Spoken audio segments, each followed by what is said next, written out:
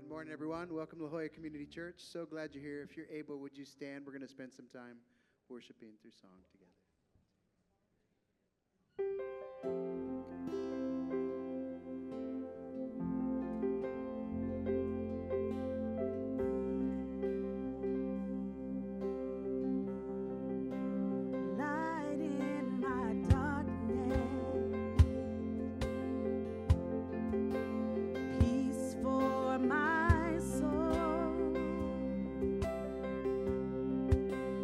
You are my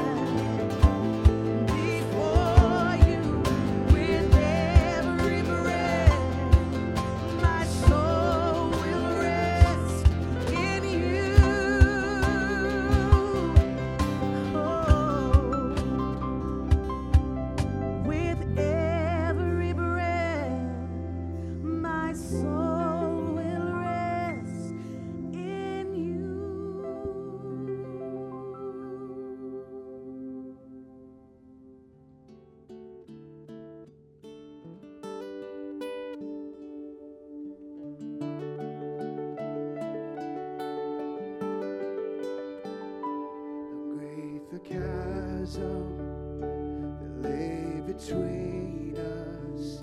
I hide the mountain I could not climb. In desperation, I turned to heaven and spoke your name into the night.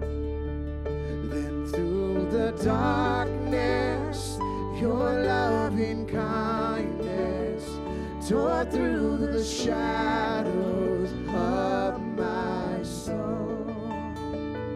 The work is finished, the end is written. Jesus Christ, my living hope.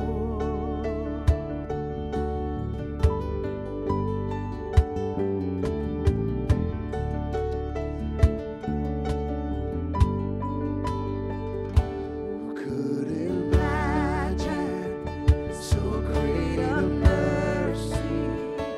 What heart could fathom such boundless grace?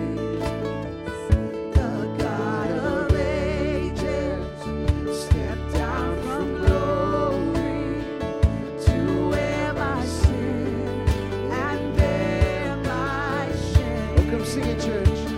The cross has spoken, I am forgiven.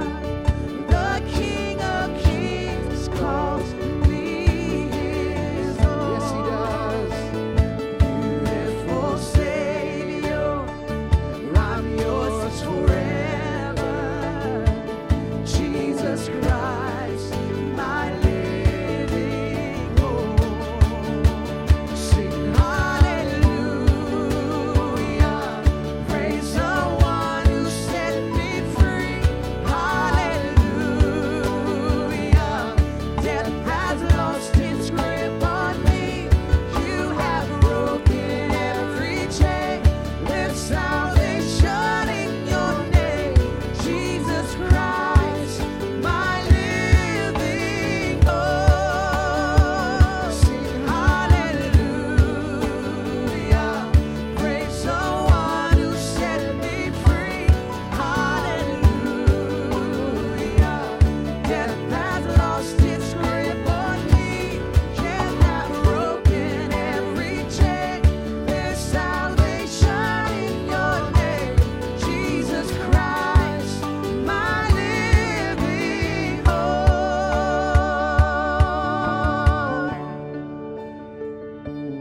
Came the morning that sealed the promise.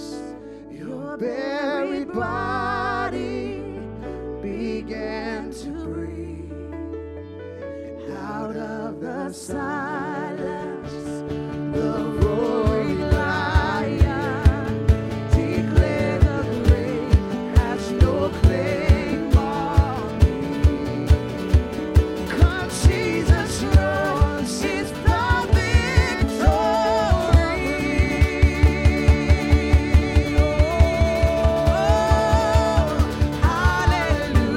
Hallelujah, praise the one who set me free.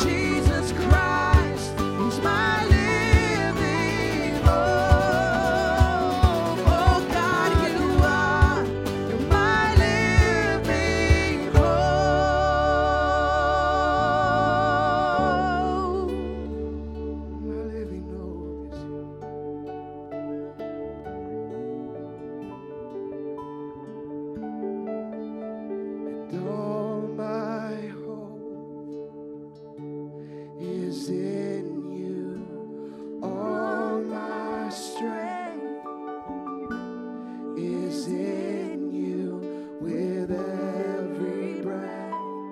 My soul will rest in you. Sing that, all my hope is in you. All my hope is in you. All my strength is with every breath. With every breath, my soul will rest in you. With every breath, Lord. Yes, with every breath, my soul will rest in you.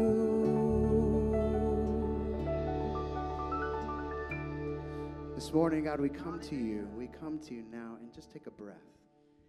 It's amazing the Advent season that is supposed to be this time of rest and reflection becomes the craziest, busiest season ever. And so we just now take a breath and we breathe in the grace and new mercies today, and we breathe out gratitude for who you are and for what you've done, for what you're doing in our lives, what we can see and what we cannot see. We lift our gaze and our focus on you and you alone, and we say, whatever we've put our hope in this week, we now repent of that and put it back on you. May you be the King of our hearts, the King of our lives, and King in this room today. In Jesus' name. And everyone said, amen. Welcome to La Jolla Community Church. So glad you're here. Greet the community around you and students. You're heading off to the Cove with Ryan, my younger brother over there. Come on.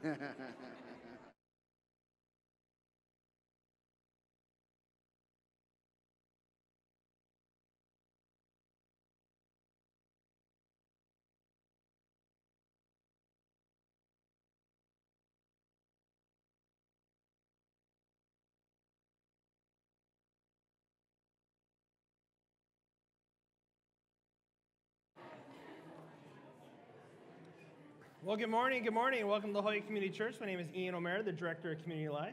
How many people have their bulletins this morning? Wave them high, wave them high.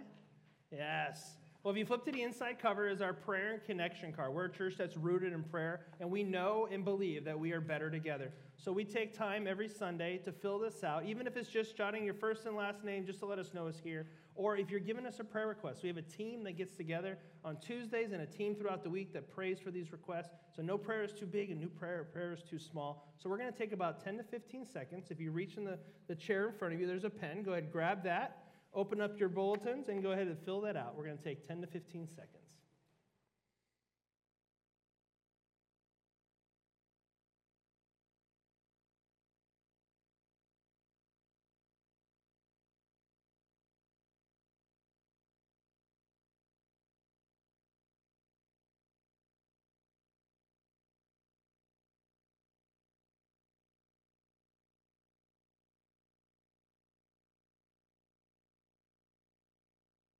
Thank you for taking the time to do that, and you can go ahead and finish if you're still writing. That bulletin folds in half, and they come right apart. You could take out that prayer and connection card, fold it in half if you want privacy, and the ushers will come by at the end of the service and collect these. If you're a first-time visitor, you can go ahead and put those in the offering plate. We really appreciate people taking the time to do this. Well, Monday, December 24th. Let me say that, Monday. Christmas Eve is a Monday, which means kids are getting out of school on Friday. But Monday, December 24th, is Christmas Eve. We're going to have 2 intergenerational services here at LJCC at 4:30 and 6 p.m. Make sure you mark your calendars. We'll have normal Sunday programming with the 9 and 10:45 service, but Christmas Eve will be here at 4:30 and 6 p.m. Come early. We're going to have some family festivities, a photo booth, cookies, and coffee. It's just going to be an amazing time, so we look forward to seeing you on Monday, December 24th. Who can believe 2019 is right around the corner? Okay, 2018 maybe? We're still kind of living into the 18. The 19 is right upon us. So in 2019, we're going to kick off a financial class. It's going to start on January 6th. It's going to be after the second service. There's going to be lunch provided, and if you need childcare, let us know. That will be provided also. So today, RSVP, reserve your spot. It's going to be an amazing time. It's going to be an amazing time to engage those skills maybe you've forgotten or to hone those skills that you need to work on, but it's going to be a great time. But please RSVP, and if you need childcare, let us know as soon as possible. What a great time together. Was the worship amazing today or what? Let's give them a round of applause. They were overcoming some challenges today, and the Lord is being worshiped. So let's continue our worship with prayer. Dear Lord, we just thank you so much. We thank you so much that you are who you say you are. Lord, in the midst of all the shopping and the literal lights in our face and the songs repeated over and over again, Lord, help us to fix our eyes on you. Lord, you are the author and perfecter of our faith. Lord, just help us to keep you as the focus and not to make all the other stuff part of it. Lord, even when conflict comes or all that other stuff, Lord, that we would just look to you. Lord, just bring us peace in this season. Bring us peace if we're celebrating this season without loved ones or if we're celebrating this season apart from our family. Lord, just no matter what happens, Lord, help us to continue to look for you, continue to look to you, and continue to rely on you. Lord, help us to put Christ back into Christmas, that you would be the center. Lord, we just ask this all in your holy and precious name. Amen.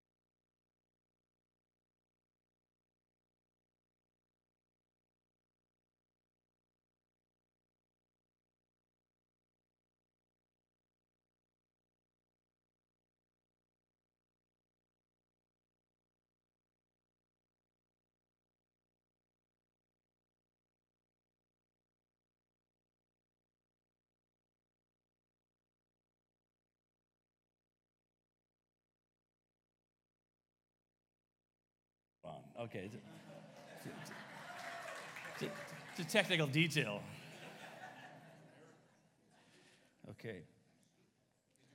Okay, what was I? So I was talking about giving away free money. So all the money you want is available. I already gave you the directions for getting it. You get it later. So Advent in our culture becomes very, very thin. We want to make it thin and inoffensive. The gospel inherently is inspirational and offensive because it shocks us. It says the whole world is wounded and needs a savior. And that is offensive to us because we say, hey, my wound is not that bad. In fact, I'm better than that person, and it doesn't really matter anyway because I am awesome.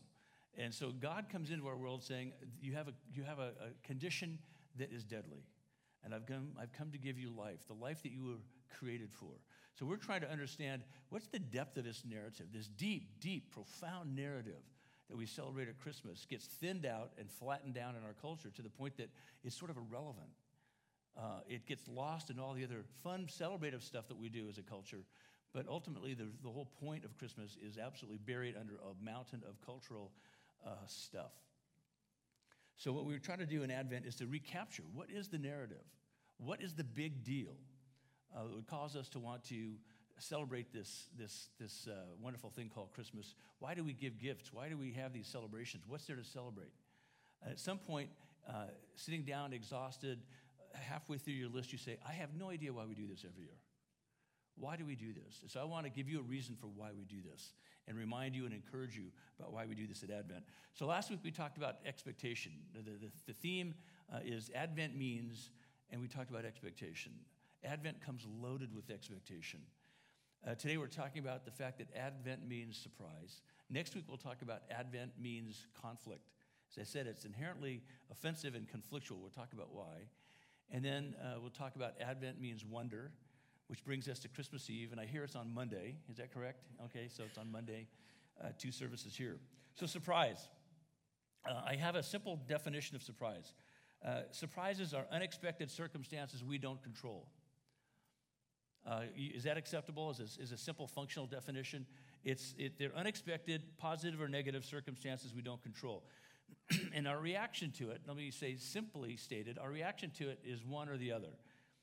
Either it's shock. We have a shock face. Could you make your shock face? Just give us your shock face. Okay, would you just make your shock face, hold it for a second, just turn around and see what other people's shock faces look like. Would you make your shock face right now? Okay, good. Shock, you've got shock down pretty well. And then delight. Could you give us your delight face? Okay.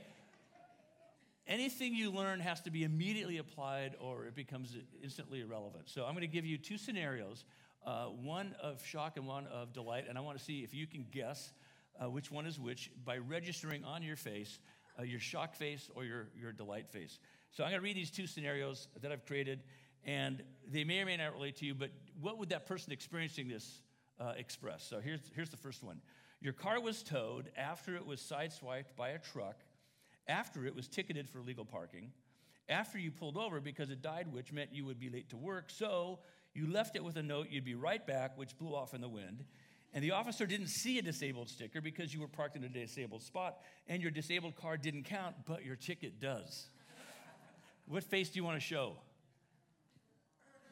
Shock. It's a shock face. You got it right. You nailed it. Okay, next one. You just received a call that you won the lottery as you walked into your surprise birthday party. And it's your anniversary, and you've been praying for a baby, and your doctor just confirmed you're pregnant, and your husband just got a raise, and your lab work said the lump isn't cancer, and your book has been accepted for print, and you just received tenure with promotion, and your high school reunion is this weekend. You get to go tell all this great stuff at your high school reunion when everybody else is going, nothing really. What have you been doing? Okay, so Jesus' arrival in Mary and Joseph's life was a mysterious and magnificent surprise, wouldn't you say? A magnificent and mysterious surprise. And they had two reactions to it. Can you guess what they would be? You're already experts on this. So what were the two things that they might experience? It would be shock or no. Delight. Shock or delight, right? Shock and delight. Look at this wave. This is the time of year that we're going to be seeing some waves like this. Out at Windansea, out at the Cove. And it's impressive, isn't it? When you look at these waves coming in on these winter swells, you think, that is a shock how big that wave is. And the people paddling out there, showing off, surfing in front of their friends, are saying, what was I thinking about coming out to try to catch one of these waves? And so the initial, overwhelming emotion is shock, and then it's the delight when you catch that wave, and you watch somebody surfing those waves as you're standing there drinking coffee, right? It's the best way to do it. Hot cocoa and coffee, watching somebody risking their life to entertain you for all of 5 minutes so you can continue on. Shock and delight is what Joseph and Mary experienced. What were their faces registering? We're kidding about it here, laughing about it, but they had a shocked look at some point, and they had a delighted look at some point, and it was all part of the same experience. Luke 1 tells us about Mary's responses. By the way, the Christmas story, the Christmas narrative is in the New Testament of the Bible. There's a First Testament, some call it the Old Testament, and a New Testament. In the New Testament, they start off with these 4 books, Matthew, Mark, Luke, and John, all 4 accounts of Jesus' life. In Matthew and Luke, we see the birth narratives. In each of those, conveniently, it's the first 2 chapters, Matthew 1 and 2, Luke 1 and 2. I strongly suggest that you, on your own or with family or friends, or if you're in a life group, read through Matthew 1 and 2, Luke 1 and 2 before Christmas. It'll help Advent come alive to you. So we see in Luke chapter 1, Mary's response. It's the shock. How can this be since I'm a virgin? This angel Gabriel gives her this news. You're going to bear the Messiah. Well, how can this be since I'm a virgin? Shock. That could be controversial, disgraceful, embarrassing, socially awkward. How can this be? And then as she's processing it and he's talking to her about it, she says, I am the Lord's servant. There's a transition from shock to that sense of, I accept this. And then finally, may your word to me be fulfilled. Can you imagine the smile? So you've gone from shock to delight. Let me say a word about Mary. Perhaps some of you, like me, started out in a Catholic environment. I went to Catholic school. I got the scars to prove it. And some of you grew up in a Protestant environment. Either way, you have an attitude about Mary. Unfortunately, the Protestant attitude to Mary has been very defensive and sort of held at arm's length because of their reaction to a Catholic theology of Mary, which is to say Mary was one spectacular woman who was an incredible role model and an example of discipleship.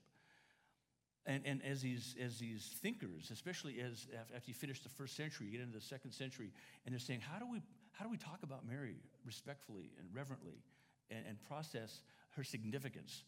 And unfortunately, the Greek word for the mother for applied to Mary is Theotokos, mother of God, Theo God, Tokos mom, God's mom. In Luke 1, you see Mary responding to being the carrier of the Messiah, giving birth to the Messiah. But by the time you get in the second century, it's God's mom, Theotokos. How do you then explain that?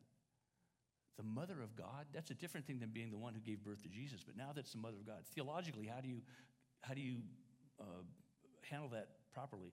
One of the ways was to say, well, then Mary must be like Jesus, sinless. And so a concept eventually was developed called the Immaculate Conception.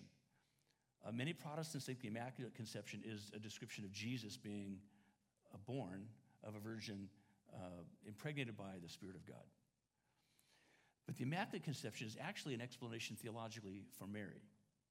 If she's the mother of God, she must be sinless like God. And then that puts her in a very different category of reverence, to the point that, well, maybe perhaps we should pray to Mary. Maybe we should see Mary as, Father, Son, Holy Spirit, and Mary. And that's off-putting to Protestants. The fact is that Theotokos is a description. And so if we let go of that mother of God and not try to be so rational, we say everything has to have this perfect explanation, you stop doing things like that. Or like John Calvin saying, hey, if God is so powerful and it's all about his grace and his sovereignty, some people have chosen to go to heaven and some people have chosen to go to hell. It's a very bad theological outcome, driven by a desire to be rational and deal with the whole picture, nail it all down. The Word of God gives us enough for us to respond to God. May your word to me be fulfilled. And there's a lot of dangling things out there that we want resolved that we cannot resolve in this life. One of them being Mary. Mary is this incredible human example of God's goodness and graciousness. She is an absolute paragon of discipleship. If you want a role model, male or female, if you want a role model for what it means to walk with God, Mary is a good place to start. And if you come out of a Catholic background and you're thinking, well, am I being irreverent by not giving Mary this larger status? No, you're not. Just focus on the fact that in Luke 1, you can get everything you need to know about Mary. And it's all good. And we see her going from shock to delight. The absolute obedience and trust of Mary is the example for every single one of us. Was Mary a human being like any human being? Apparently so. And that's good enough for God. And so perhaps it's good enough for us. Secondly, you see with Joseph. We don't get Joseph's literal words like we do with Mary, but we see the scenario describing Joseph's response. And so here's basically what the message is from Joseph. His response starts out in shock, saying, I must protect Mary from disgrace or death. Because it said Joseph thought this, and so let's just put that into words. He was concerned that Mary would be disgraced. Hey, you're pregnant. I'm shocked. He's shocked. How did this happen? That's not the Mary I know. And it could ultimately, technically, lead to death in the sense that, hey, you're going to be stoned for adultery. Because you're betrothed to this man, though you haven't consummated the marriage. You're betrothed. It's as good as marriage in terms of the official aspect of it. And if you're now pregnant by somebody else because Joseph's shocked, doesn't understand what happened, that could be grounds for not just disgrace, but death. So Joseph's concern is that, okay, what could I do? He's a noble man. He loves this woman. I'll divorce her quietly. She's going from shock to, okay, what's my plan? A typical guy thing. I think I have an answer, and there's a plan in here somewhere. And so he's on it, right? What's my plan? What's the best plan in a bad situation? I'll divorce her quietly. At this point, God intervenes in a dream and explains things to him. Joseph, here's what's going on. And Joseph says, and he lets go of the shock, the pain, the heartache, the sense that perhaps they have been betrayed. And now he says, oh my gosh, what a delight. I will welcome her as my wife and God's chosen vessel for bearing Israel's Messiah. Is that not a beautiful picture? I hope, like Mary, like Joseph, as you deal with big, tough issues in your life, you can start out with the inevitable shock, right, or denial. That can't be happening. This can't be happening to me. And move from that place of shock and denial to a sense of acceptance, not in denying the reality of what you feel or what's happened, but acknowledging the fact that God can do something in here that we might not be privy to until we lean in and trust him. It's not putting your brain in neutral, it's putting your heart and your mind in full gear with him.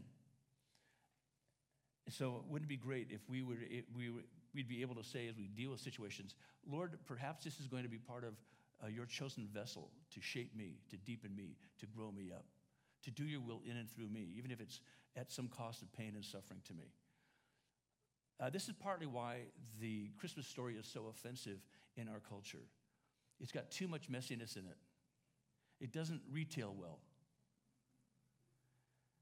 Had a really lousy day. Your fiancée came and told you she was pregnant by God. Go shopping. It's like, oh, yeah, that sounds like a great idea. And not to mock the celebration aspect of Christmas, but to say we need to go deep with God in this narrative so that we can go deep in the narrative of our own life. That we could say, okay, so Lord, what is your purpose? What is your plan? How do I understand your will? How do I lean into you, trusting you?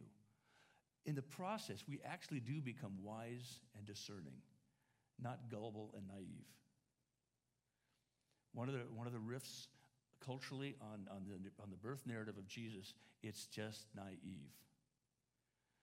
Therefore, always look on the bright side of life, right? You get these crazy movies that are funny and poke fun at this, but don't really get to the depth of this. So when you go into Matthew 1 and 2, you get a way better version of the Christmas story than watching the life of Brian, is what I'm saying. So here's the thing. They were both, Mary and Joseph, both descendants of David through whom Messiah would be born. I just gave you a summary of the two genealogies in Matthew and Luke. The entire genealogy of Matthew, the entire genealogy of Luke are meant to tell you that they were both descendants of David through whom Messiah would be born. In those two genealogies, which is a shame to skip over because they are incredibly deep and profound narratives of God's work in people. 5 women are in the genealogies. I wish I could tell you all 5 stories, are mind-boggling, inspiring stories. Joseph is listed twice. One, he's listed as the son of his own birth father. The other time, he's listed as the son of his father-in-law. So Mary and Joseph are both accounted for in the genealogies of Jesus in Matthew and Luke. So the summary the formula that I come up with is this: he plus her equals heroic. His genealogy, her genealogy, their faithfulness to God in this shocking, surprising, delightful situation is heroic. Does that sound like hyperbole to you? How so? How could they be heroic? Well, though they faced family criticism, social ostracism, and life-threatening personal risk, we'll talk more about that next week in the conflict, they trusted in the Lord. I'd say that counts as heroic. Let me tell you why. Heroic are characteristics one would expect or describe in a hero, like brave, courageous, valiant, valorous, bold, focused, resilient, committed, daring, audacious, and humble. Does that sound about right to you as you apply it to Mary and Joseph? What's interesting is no hero, every hero doesn't claim anything. They hold on to the last thing I said, humble. They would be the first to say, no, I'm not a hero. I was just doing my job. I'm just a first responder. I get paid for doing this. Right. Or, hey, somebody had to jump in the pool. Somebody had to go out and save the guy who had, thought he was going to go surf the 25-foot wave. But we would say, no, the way you acted has all the qualities of a hero. And here's the beautiful thing, the big surprise. Mary and Joseph were everyday people walking with God every day. When people are serious about walking with God every day, they inevitably, naturally, intuitively do the heroic. In our culture, it's heroic to tell the truth. If you don't think so, read the newspaper. Lying has become a strategy and a tactic in our culture, right? At every level in our culture, it's become a strategy and a tactic. Data is fudged in labs. For those of you who work in labs, you know that, and you're constantly on guard for that. Apparently, information is gamed in Washington, D.C. I've heard that. I don't know if that's true or not. But you look around the world and you realize we live in a world that is lying and scheming and rationalizing false stuff. So when people are honest and people are humble, when people are truly compassionate with nothing in it for them, all of a sudden you say, that sounds heroic to me. You're doing things that are ennobling, that make me say, why do you do that, right? You always want to ask a hero, why did you do that? And of course, they usually say things like, well, it needed to be done. It was the right thing to do. But part of it was that they said, I had an intuitive sense of what was right, and no matter what it cost me, I needed to do that. And that inevitably is heroic. Not self-aggrandizing, not pointing to oneself, but it's just one of those things you do. The Bible would say you are blessing people when you live like that. You're bringing God in close to the human experience when you act like that. And the only category we have, because we usually don't want to say thank God for that, but when we do say thank God for that, we're saying thank God that this person was willing to be what we would conventionally call heroic. So the shepherds were surprised by Jesus' birth, and the angel said, don't be afraid, go check this out. As was Herod and the chief priests, who we'll talk about next week. They were a very much more complicated group. They stayed in that whole shock part of it, and then they immediately said, this is so shocking, we've got to do something about it, and it wasn't about delight. We'll talk about that next week. The people, including Jesus' family and then his disciples, when he started his public ministry, were also surprised by Jesus' ministry. They had no category for this, right? If you're not familiar reading the Bible, you might think, oh, the Bible is just this whole book to support all this stuff. When I first started reading the Bible for the first time, what I was shocked by is how messy it was. It told about real people doing really people-like things, like the things I would do that were just so compromised and crazy that I thought, my gosh, this is such a real book. How could this be about God? It's about a very messy world where people do really crazy things that, why would God want to be associated with us? And yet, the Word of God will make it clear to you, really powerfully clear to you, that this is a shocking, surprising thing that God is doing in Jesus. So you start in Matthew 13. Isn't this the carpenter's son? Isn't his mother's name Mary? Aren't his brothers James, Joseph, Simon, and Judas? Aren't all his sisters with us? Where then did this man get all these things? And they took offense at him. How could somebody we know be this? Now, it's interesting. Another little theological standoff between two groups of people would be that Mary was a perpetual virgin her entire life. Again, trying to be respectful and reverent, to say Mary is in a special category. The fact is, here in Scripture, it says that she had children. James, Joseph, Simon, Judas, and sisters unnamed. Which is awesome, don't you think? As a woman, who's your role model for being a mom? I'd say Mary is a pretty good role model. As a man, what's the role model you should look for in a woman? It would be Mary. Now, if Mary is so aloof and removed from human experience, she becomes out of touch. She can't be a role model. She becomes untouchable, and anything you'd say would be maybe offensive. But all of a sudden, you realize this is a real woman honoring God, glorifying God. You wonder, wow, it must have been really fun to have Mary as a mom, as a wife, as a friend. This woman who was so resilient, so go for it, that she knew that she was free to do even outrageous things if that's what God was commanding her to do. He goes on. He went down to Capernaum. Nazareth is a little bit higher up. He goes down to the water, the Sea of Galilee, and it says that on the Sabbath he taught the people, and they were amazed at his teaching because his words had authority. All the people were amazed and said to each other, what words these are? With authority and power he gives orders to impure spirits, and they come out. And the news about him spread throughout the surrounding area. They were all filled with awe and praised God. A great prophet has appeared among us, they said. God has come to help his people. This news about Jesus spread throughout Judea and the surrounding country. So there's Galilee in the north, Judea in the south. So the whole country is buzzing with Jesus. Now, one of the things is, in the midst of that, they said, where did he get this? Where did he get this? And I bet there were people in these crowds who said, oh my gosh, that's the kid. That's the kid. Remember 20 years ago, we were in the temple, and that 12-year-old kid was hanging out for 3 days, and he kept asking amazing questions and coming up with very astute observations about God's word. Remember that kid? Yeah, I remember that kid. His mom and dad came, and they were upset because he had stayed behind in Jerusalem, and they were on the way back to Galilee. That's the kid. Where did he get it? He sat there with the chief priests and the authorities of the word and listened and soaked it in and wrestled with the implications of it. Now, having been commissioned to his ministry by God, he is truly speaking with authority. That even the theologians of the day could say, that's it. That's it. Or, I'd never thought of it that way. Can you relate to these descriptions of Jesus? Have you experienced amazement in your relationship with Jesus? I can tell you I have. I can tell you initially before I came to know him, I was offended. I don't need Jesus. The whole idea is fanciful, it's mythical, it's ridiculous. Everybody I know who relates to Jesus is a nutcase because they say they believe it, they don't act it. And so they're just like me, but I don't get why they have to go through the rituals they go through. And so here's a Catholic Protestant kid going, it's all ridiculous to me. When I came to know Jesus, that was entirely flipped upside down. It became the most attractive, inspirational, life-giving thing I could ever encounter. I was amazed. And then the idea that I could be in a relationship with this person, I didn't have a category. Has he helped you in ways evoking awe, surprise, gratitude, joy, hope, and praise in you? If not, then you maybe don't know Jesus. Because this is what Jesus does in people's lives.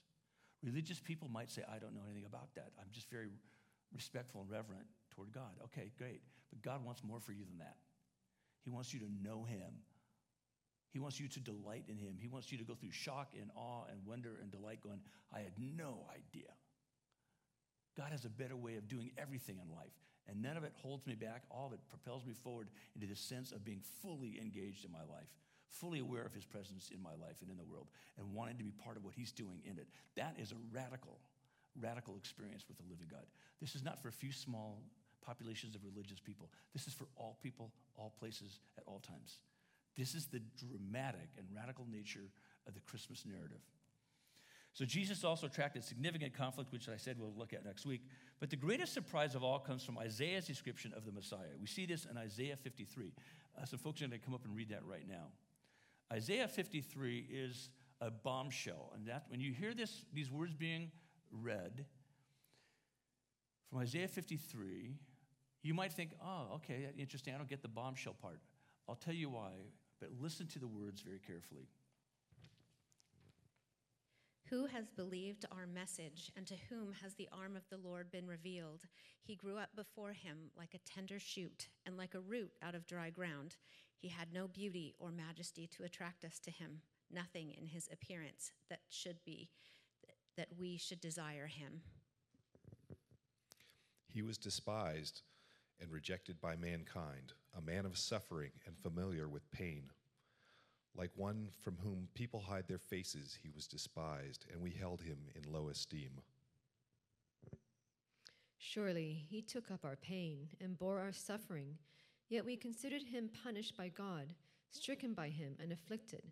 But he was pierced for our transgressions, he was crushed for our iniquities. The punishment that brought us peace was on him, and by his wounds we are healed.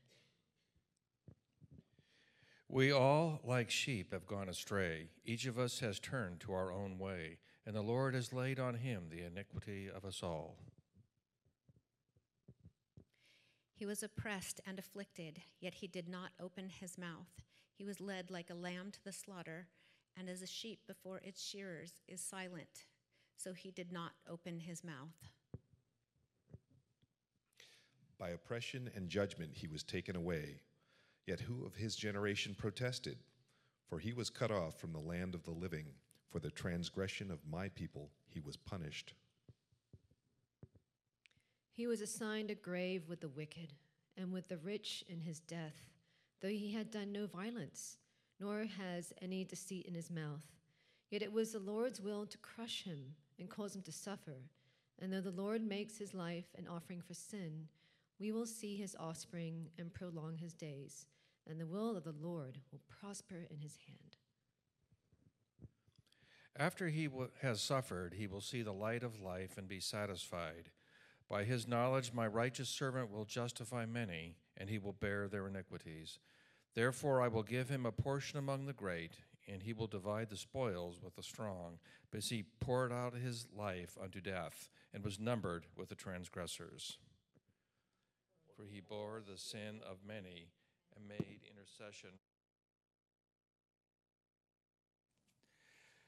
So why is this a bombshell? It's a bombshell because the expectation of the people, the chief priests, the rabbis, the population of Israel was that, you know what? You have Herod the Great. We have somebody greater on his way, the Messiah. You have Caesar, to whom you give allegiance and worship. We have somebody bigger and better than Caesar. And so here they are waiting, anticipating, expecting God's Messiah. And at just the right time, God's Messiah comes, and they don't know what to do with him. It's so counterintuitive. This cannot possibly be the Messiah of God. This is all about shame and suffering. What kind of Messiah is that? We want a king. We want a conqueror. We want someone who everybody will say, oh my gosh. Instead, you give me somebody who we want to say, oh my God, why would you send that? Why would you send him? It was scandalous. And yet the song we sang earlier, that he took our shame, right? He embraced our shame. For the joy set before him, he experienced the shame of the cross, the indignity of the crucifixion. This is the counterintuitive bombshell that surprises us like nothing else. Jesus' birth has been celebrated for 2,000 years, not just for his amazing teaching and miracles, though those are very impressive. None of those were meant to be impressive in and of themselves. They were meant to confirm, to underline who he is. He is God in the flesh. You want to know what God looks like? Look at Jesus. Jesus is the image of the invisible God. Jesus is God in the flesh. Talk about mind-boggling mysteries and conundrums. That's it. It was his suffering, sacrifice, and his shocking resurrection from the dead that confirmed his right, his credibility to be Messiah. So in the midst of Advent, we're confronted with this shocking revelation of the kind of Messiah that God sent. Why? Because that's the kind of Messiah we need. He came and experienced life as a human being, yet was without sin. He showed us all the qualities of God that we would say, well, that sounds heroic. It's even better than heroic. It's like God himself. And this is the one who would not let anything stand in the way to rescue us. That's why his birth is such an event to celebrate, because life has come into the world. So no one saw it coming, or no one saw where it would go. Right? This is it. Where do we go from here? At the end of his life, at the crucifixion and his burial, the disciples said, it's over. It's done. The authorities who crucified him and buried him said, we took care of that. That's over. And yet it had just begun. And the resurrection just blows up the whole thing and reveals what was at stake. We'll get to that at Easter. So that's the big surprise. It's an empty tomb. The shame of the crucifixion, the shame of our wound, is replaced by the surprise of salvation. We live in a culture that is so above using the word salvation. If somebody says, hey, are you saved? You go, oh, brother, give me a break. Am I saved? We disparage that. But the fact is, all of us need to be saved. It's not humiliating and shameful to be saved. It's humiliating and shameful to live with our wound. And so as God sets us free to receive the gift of his salvation, we say, yeah, I am saved. And I'm being saved every day. It's this ongoing process of learning to walk with God. So he did this for you. And when you welcome him, you're saying yes to life. One of the things that gets in the way is we say, yes, but I'm from this tradition, or I'm from this culture. I can't say yes.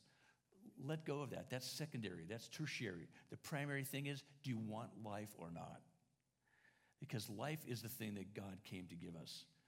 How it fits in our cultural history, how it fits in our religious traditions and philosophical wonderings will sort itself out. But the main thing is, will you accept the life that God himself, God alone, can give you? This is not a minimizing message. This is a maximizing message. Do you want full access to the rest of your life? Do you want to understand what it means to be the culture you're from? Do you want to understand what it means to be the gender you are, the person you are, your location, socially, economically, whatever? Do you want to make sense of your life? It starts with saying yes to life, to the life that God gave us in Christ. And so surprise yourself this Advent. Take a first step toward him. Make a fresh start with him. Prepare for shock and delight, I got to tell you. Because as you start to take him seriously, you will experience shock and you will experience delight. Because you'll start reading his word for the first time as somebody curious to know what this says to you. And you'll say, I'm shocked and I'm delighted. You'll start to see things in you that you want to hide. And God says, no, don't hide them. Confess them. Acknowledge them. That's when I'm going to meet you. And we say, I'm shocked and I'm delighted. And you're going to come into community with people that you go, these people are as screwed up as I am. I'm shocked. Churches are filled with screwed up people. If you want to find hypocrites, go to churches. That's where they should be. And we're all saying, I'm shocked that in my hypocrisy, God is sorting me out. And by his truth, he's setting me free. And he's given me the courage to be an authentic human being and stop hiding or managing my image and start responding to his love, his grace, his truth, his life. Powerful stuff. Advent means surprise. I hope you enjoy every aspect of Advent as you go deep into the meaning of that statement. Advent means surprise. I hope you are by turns shocked, and I hope by turns you are absolutely delighted this Christmas season. So, Lord Jesus, that's my prayer for me, for everyone here. Whether this would be the first day of the beginning of a walk with you for someone here, or this would be a day that marks a fresh start for someone whose faith has become tired and irrelevant to them. I pray that in every way we would be open and responsive to this incredible gift of your presence among us. The declaration that you love us and that nothing and no one can take your love away from us. That we are accepted by you through your grace as we open our hearts and our minds to you. May we become fully alive in you this Advent season. We pray this in Jesus' name. Amen.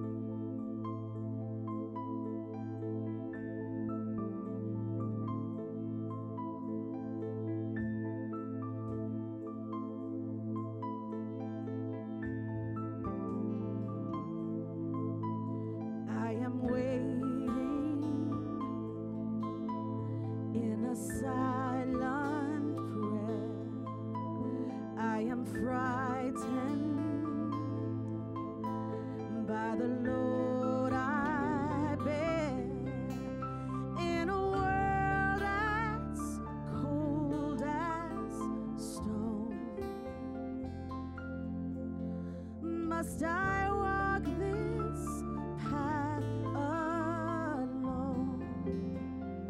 Be with me now.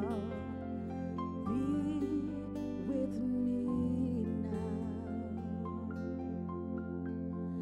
Breath of heaven, hold me together. Be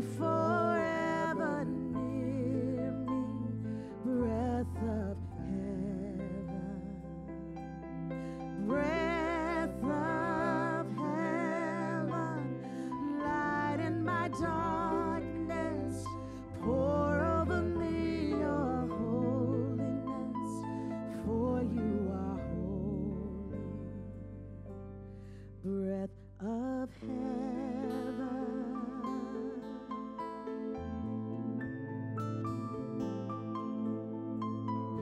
do you wonder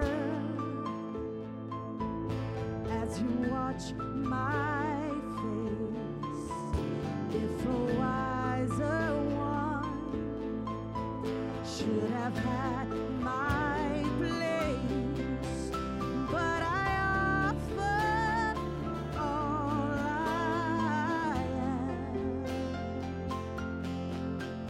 for the mercy of your plan. Help me be strong. Help me be. Help me. Breath of heaven, hold me together. Be forever near me. Breath of heaven. Breath of heaven, light in my darkness, pour over me your holiness, for you are holy. Breath of heaven, hold me together, be forever near me. Breath of heaven, breath of heaven, light in my darkness, pour over me your holiness, for you are holy. Breath of heaven, breath of heaven, breath of heaven.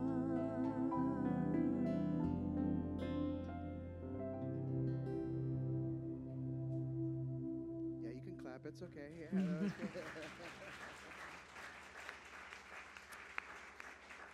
We're going to continue in our worship now by receiving our tithes and offering. This is for those who call LJCC their home. So if you're our guest, please just be our guest.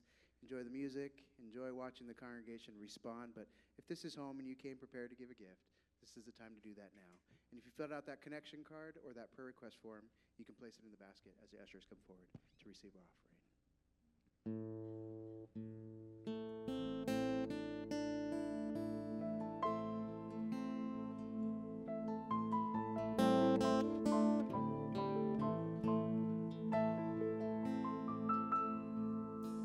Love incarnate, love divine, star and angel gave this sign. Bow to babe on bended knee, the Savior of humanity. Unto us a child is born, he shall reign forevermore. Noel,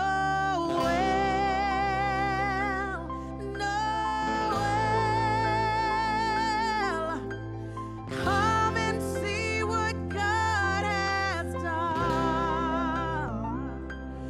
Noel, Noel, the story of amazing love, the light of the world given for us. Noel,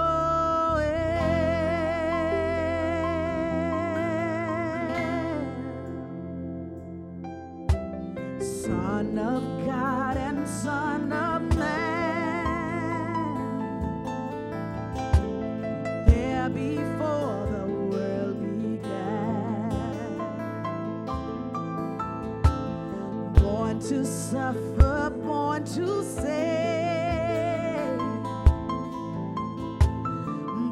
to raise us from the grave.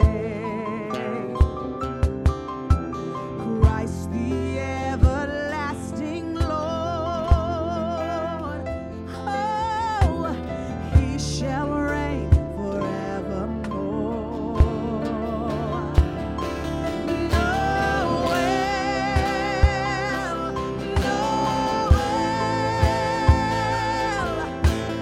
Come and see what God has done.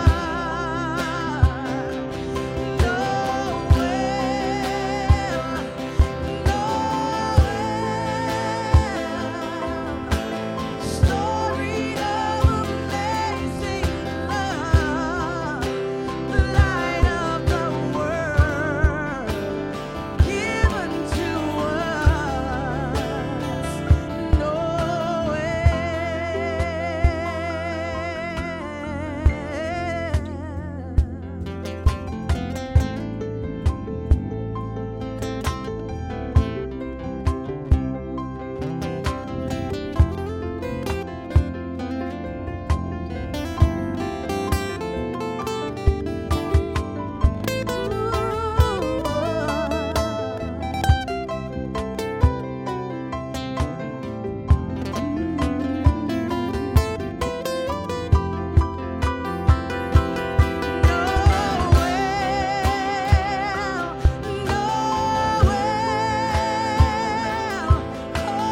Come and see what God has done.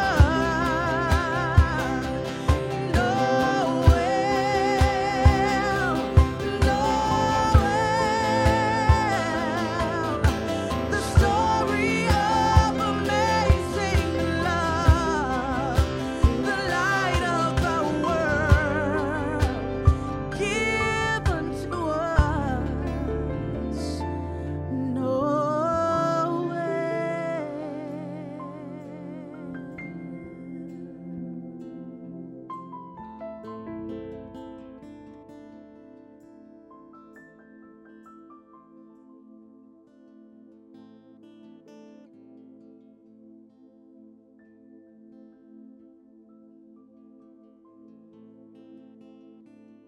Feel the peace of God moving through this place over you. It's like being in a sleeping bag at 10,000 feet, looking at stars shooting across the Milky Way. You're snug as a bug in a rug, and you're looking at something so magnificent, you can't believe you get to be a part of it. That's what God is calling us to in Advent, to be part of this magnificent effort, this accomplished mission to save the world created by Him, loved by Him, and lost through our own disobedience toward Him. So now open your hearts and your minds to Him. For the first time, yet again, take that step. Be renewed, because God wants you to be so alive you look just like Him. So now may the Lord bless you and keep you. May the Lord make His face to shine upon you and be gracious unto you. May the Lord, who loves you more than you can ask or even imagine, give you everything you need to walk in newness and fullness of life with Him, both now and forever. In the name of the Father, and of the Son, and of the Holy Spirit. Amen.